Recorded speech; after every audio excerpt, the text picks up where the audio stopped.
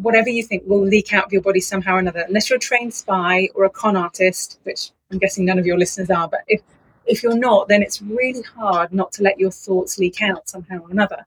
So if I take myself back to that moment in those boardrooms, I was probably thinking, do I know enough? Have I got enough experience? Do I really understand how this all works? There would have been some enoughness issues going around, swirling around in my head. And so if we think we're not enough in any way, shape or form, we're not experienced enough, old enough, smart enough, I think a lot of women say to me, but I work with really smart people. It's like, yeah, but they hired you. You've got to be very smart too. Anyway, so whatever we're thinking will affect how we use our bodies. It affects how we breathe. It affects the words that we say and the tone of voice that we use.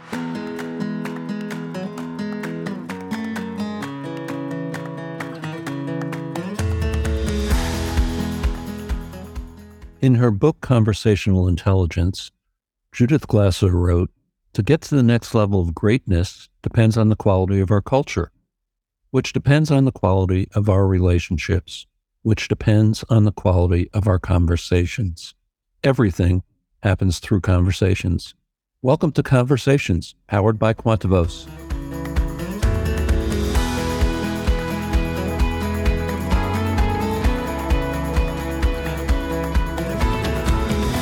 Welcome to this edition of Conversations. I'm Brian Gorman, your host and a Quantivos coach. My guest today is Emma Louise Wainer.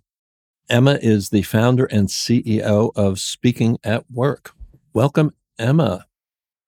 Hi, thank you, Brian. I'm really pleased to be here. When we were talking before we began recording, you said that you work with leaders to help them speak like the leaders they are. And I jokingly said, that can't be much of a challenge. But we both know the truth is it's a great challenge for many leaders. What attracted you to this area of work for yourself?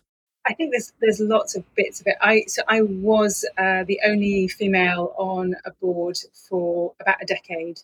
And so I really experienced what it's like to be a woman in a senior position and be surrounded by men. And, I had the classic scenarios of, I'd say something and then a few minutes later, someone else would say what I just said. And then everyone would go, that's a great idea. And I'd be like, didn't I just say that? And those kinds of things, I would be interrupted quite regularly. I get kind of like, I'm just going to stop you there, kind of things happening. And in the end, that became my strategy. It's like, well, I'm just going to seed this idea now because I know at the next board meeting, that's going to come up and someone's going to say, let's do this. And I go, that's a great idea. Let's do that. And it was just a much easier process. And I just thought, this is not fun. This is not fair. And if it's happening to me, it's happening to women everywhere. So when I finished my master's degree in voice coaching and training, it's like, that's what I'm doing. I'm getting back out there and I'm going to help women not have to go through this every day when they go to work because it's just annoying. Emma, I know that experience of, didn't I just say that?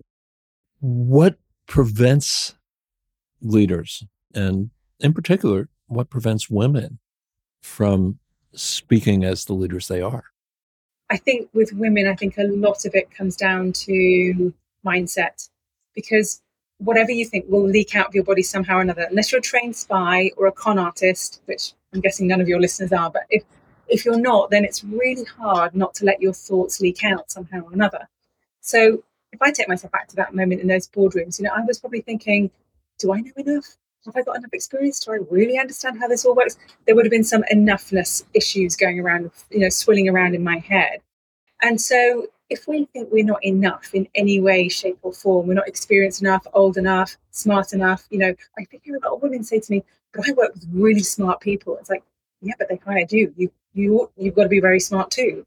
Anyway, so whatever we're thinking will affect how we use our bodies. It affects how we breathe. It affects the words that we say and the tone of voice that we use them. So if I went back and watched videos of me in that boardroom, I would almost certainly see myself not taking up enough space.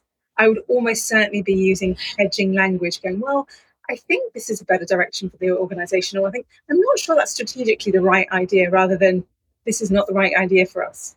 So I would have been using language, body posture, and tones of voice that would not have suggested to the rest of the room that I was as smart as or as capable as It genuinely was. So I think with women, that is a lot of what gets in the way, is how they're thinking about themselves.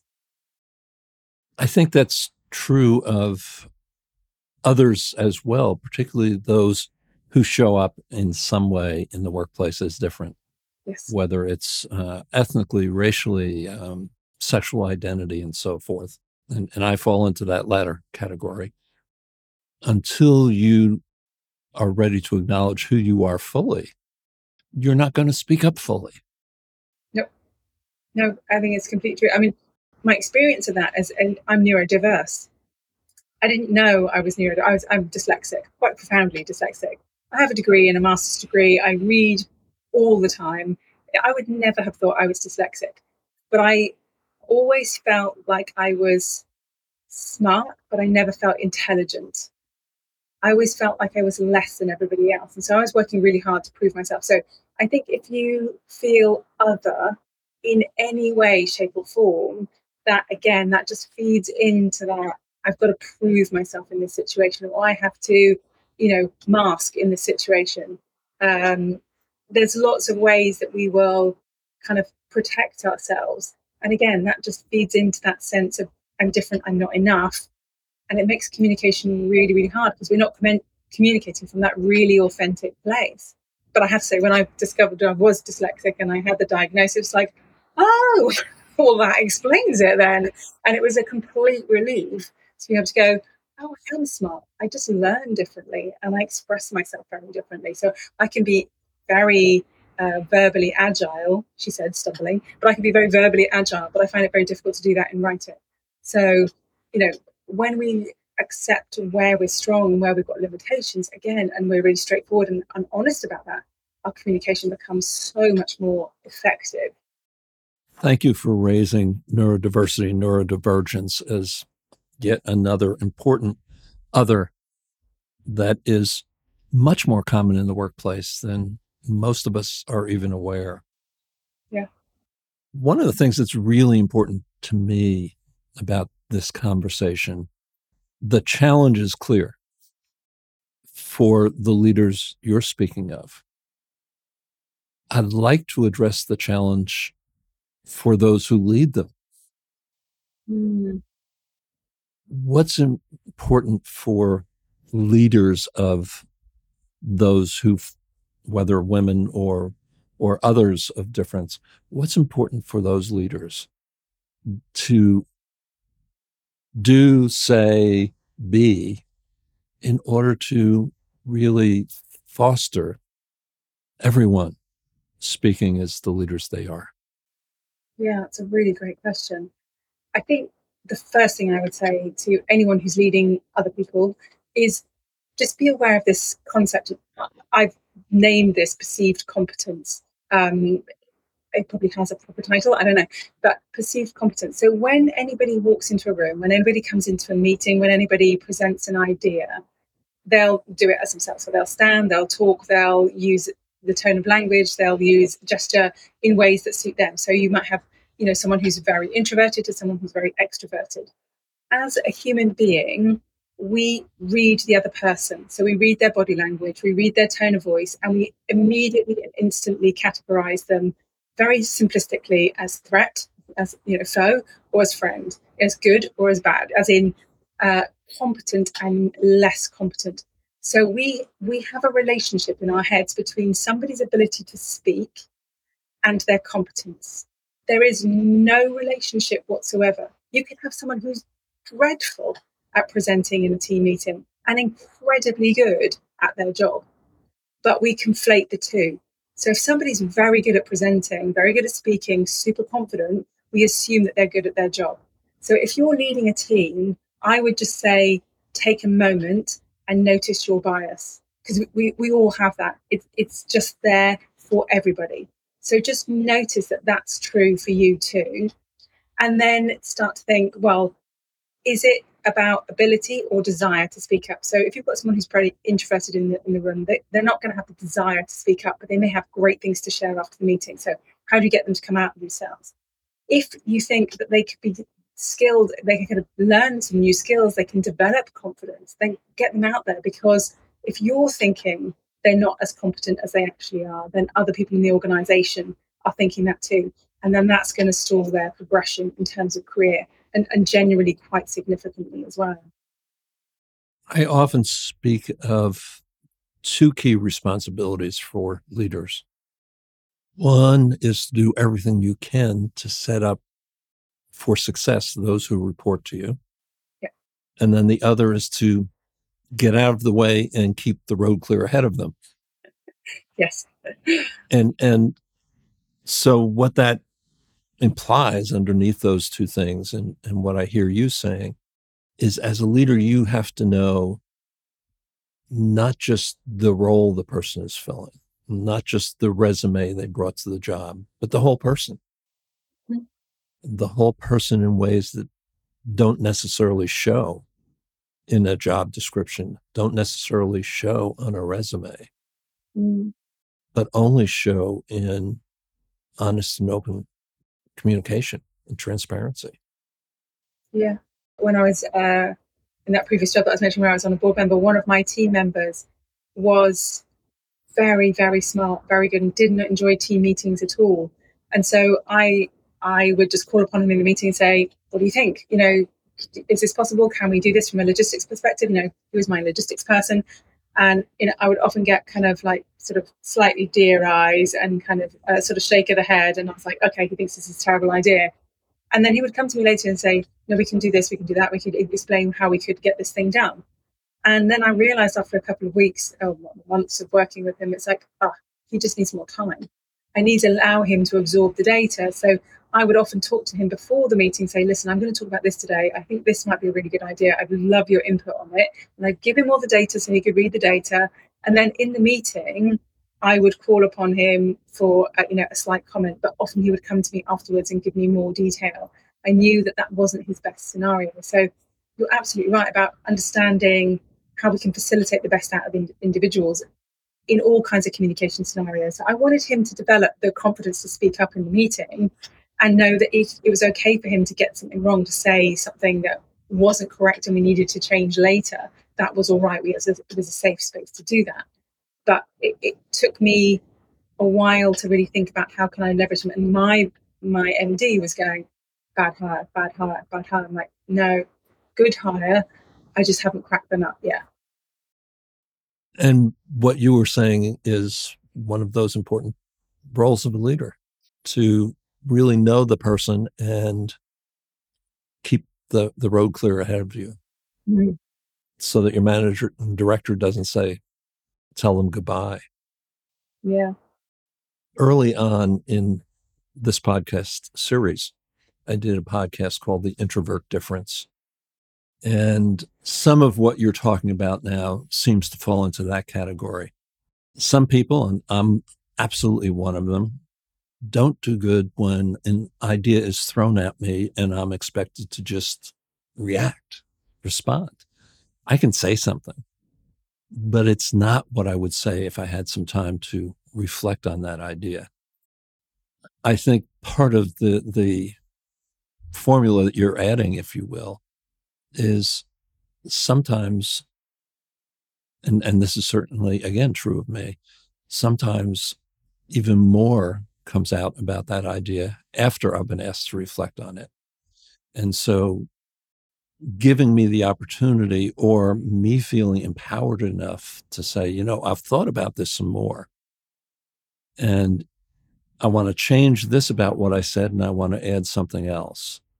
Again, being that leader that enables that kind of dialogue is so, so important.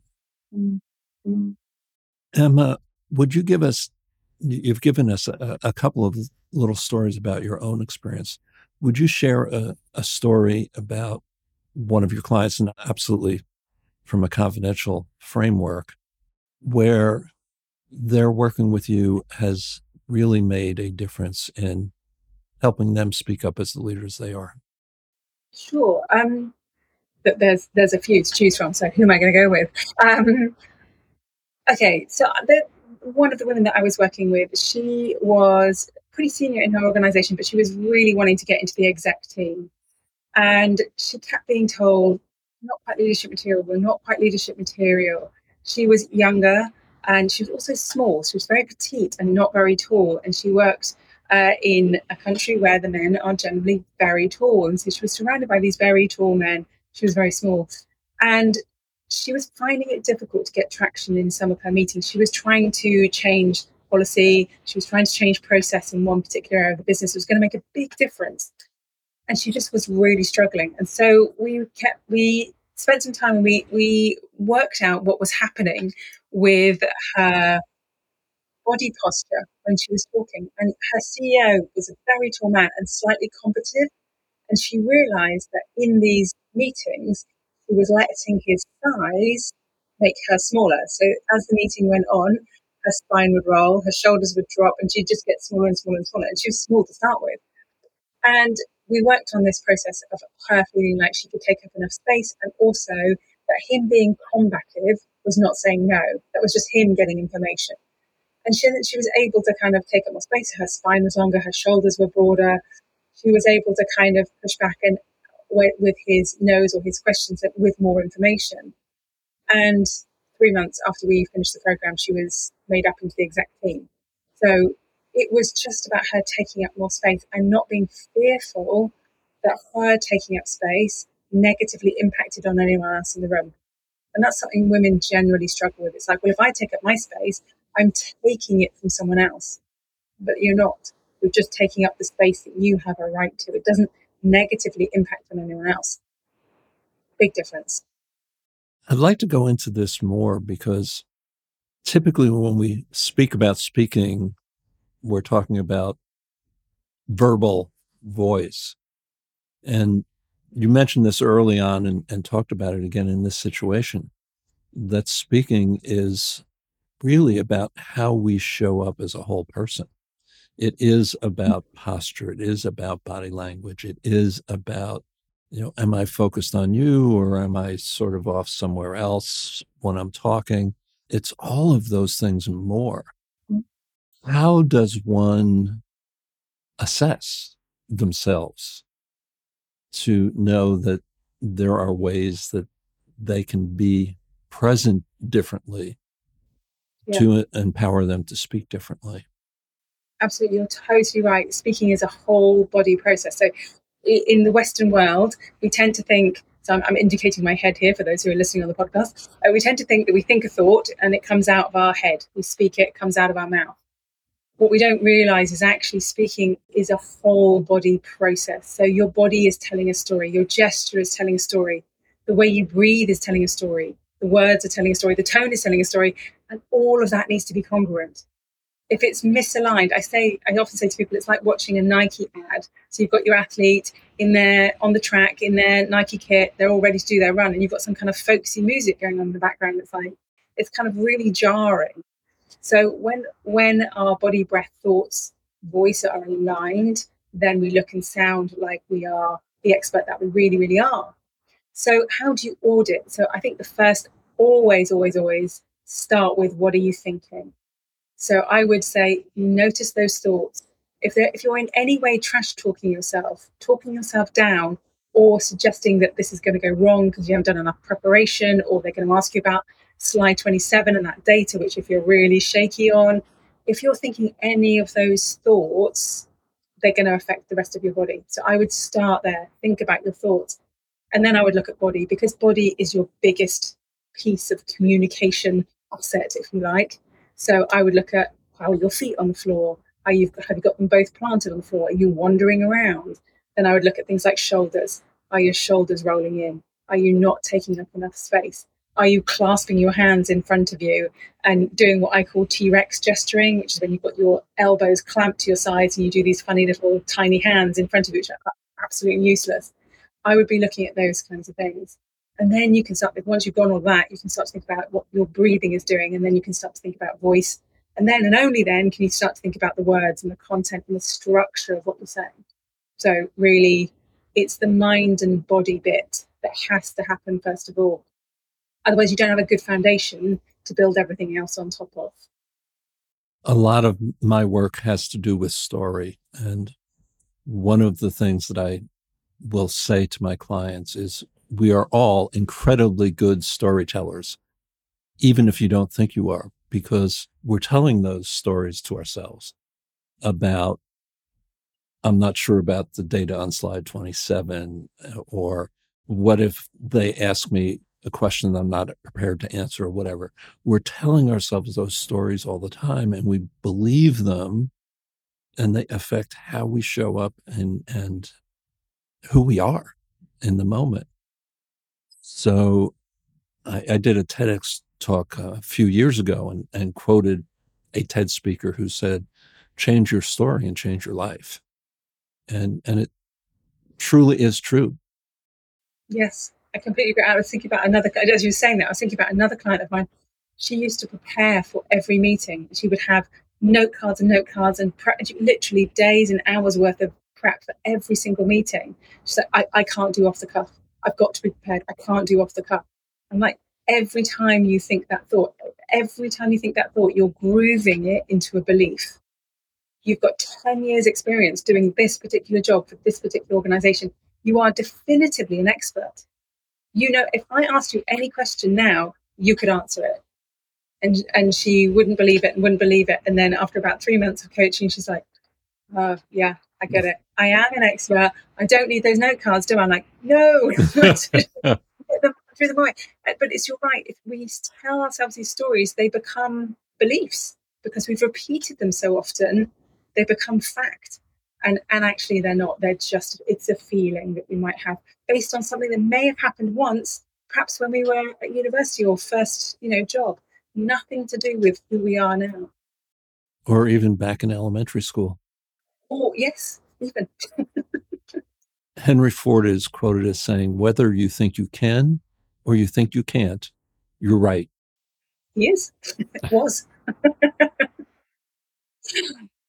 Emma, what else about showing up and speaking up as the leader you are would you share with our listeners?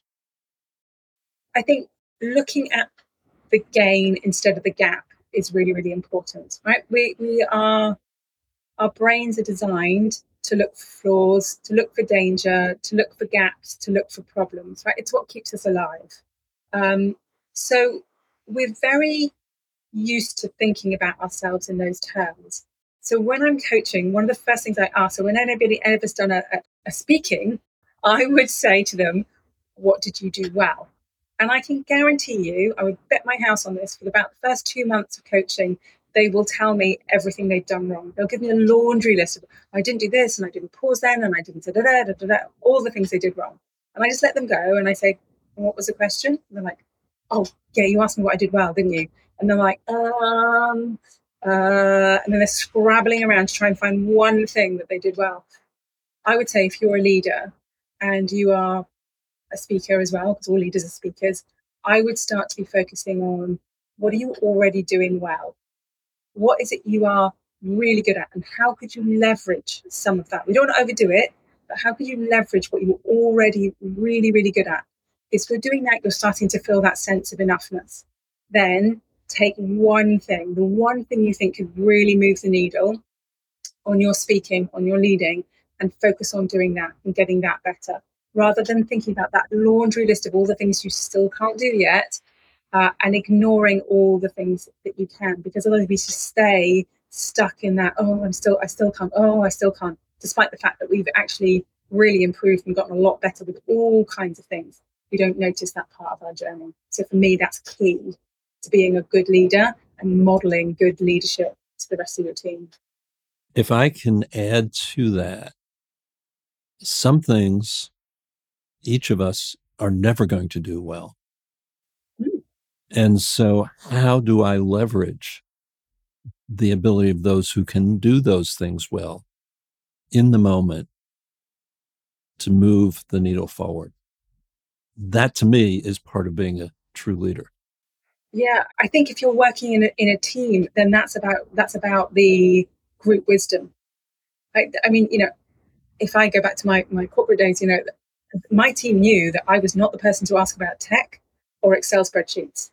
Ever, ever, ever, ever. And in fact, my team now tell me off. I tried to do something tech last week and I messed everything up. And they're like, do not touch.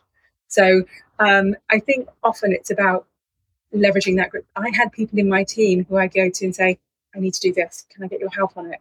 And then giving them the credit. So when I then presented, or when I talked about, like, thank you so much, so and so who did my Excel spreadsheet, couldn't have done it without you. So that I'm really showing up, I'm being honest about what I can't do, and saying thank you to, and giving credit to the people who helped me do it.